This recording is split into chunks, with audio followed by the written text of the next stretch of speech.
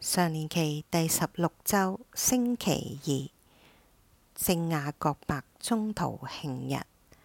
主題：從野心到服務，學習偉大之路。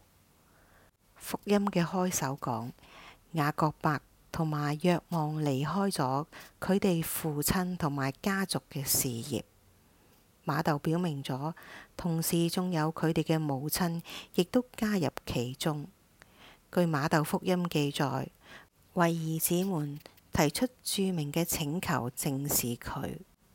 你叫我的兩個兒子，在你王國內，一個坐在你的右邊，一個坐在你的左邊。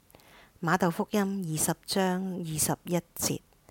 雅各伯同埋若望嘅母親嘅請求，係喺耶穌第三次預言自己死而復活提出嘅。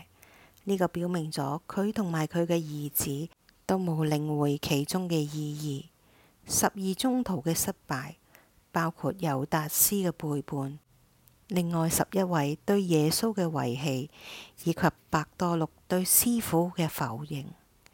你叫我這兩個兒子，在你王國內，一個坐在你的右邊，一個坐在你的左邊。瑪竇福音20章21節。喺基督嘅國度裏邊，我哋將睇到耶穌偉大嘅圓滿，但係為咗進入佢嘅國度，基督必須獻出自己嘅生命，作眾人嘅贖價。基督嘅每一個門徒都能夠喺呢一個國度裏邊分沾一啲福分，係通過聖洗聖事同埋感恩聖事獲得嘅。洗禮係浸入耶穌嘅死亡裏邊，藉此我哋死於罪惡，活於天主。感恩聖事向我哋呢一啲受領洗嘅人傳遞咗基督苦難聖死嘅拯救性恩寵。我的爵你們固然要飲，但坐在右邊或左邊，不是我可以給的，而是我父給誰預備了，就給誰。當福音作者敘述主耶穌嘅受難嘅時候，喺耶穌嘅左右發現咗唔係雅各伯同埋若望，而係兩個強盜。然而喺耶穌復活同埋聖神降臨之後，一切都改變咗。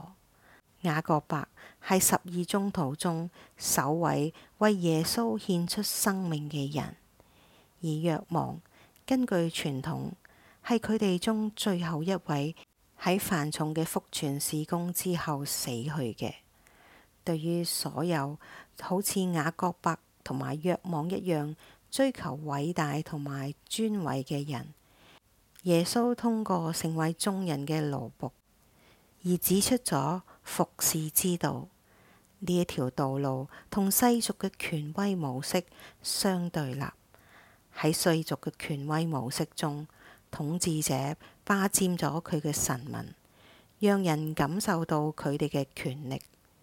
基督嘅門徒團體中嘅權威仿效基督嘅模式，即係人子來不是受服侍，而是服侍人，並交出自己的生命，為大眾作贖價。瑪竇福音20章28節。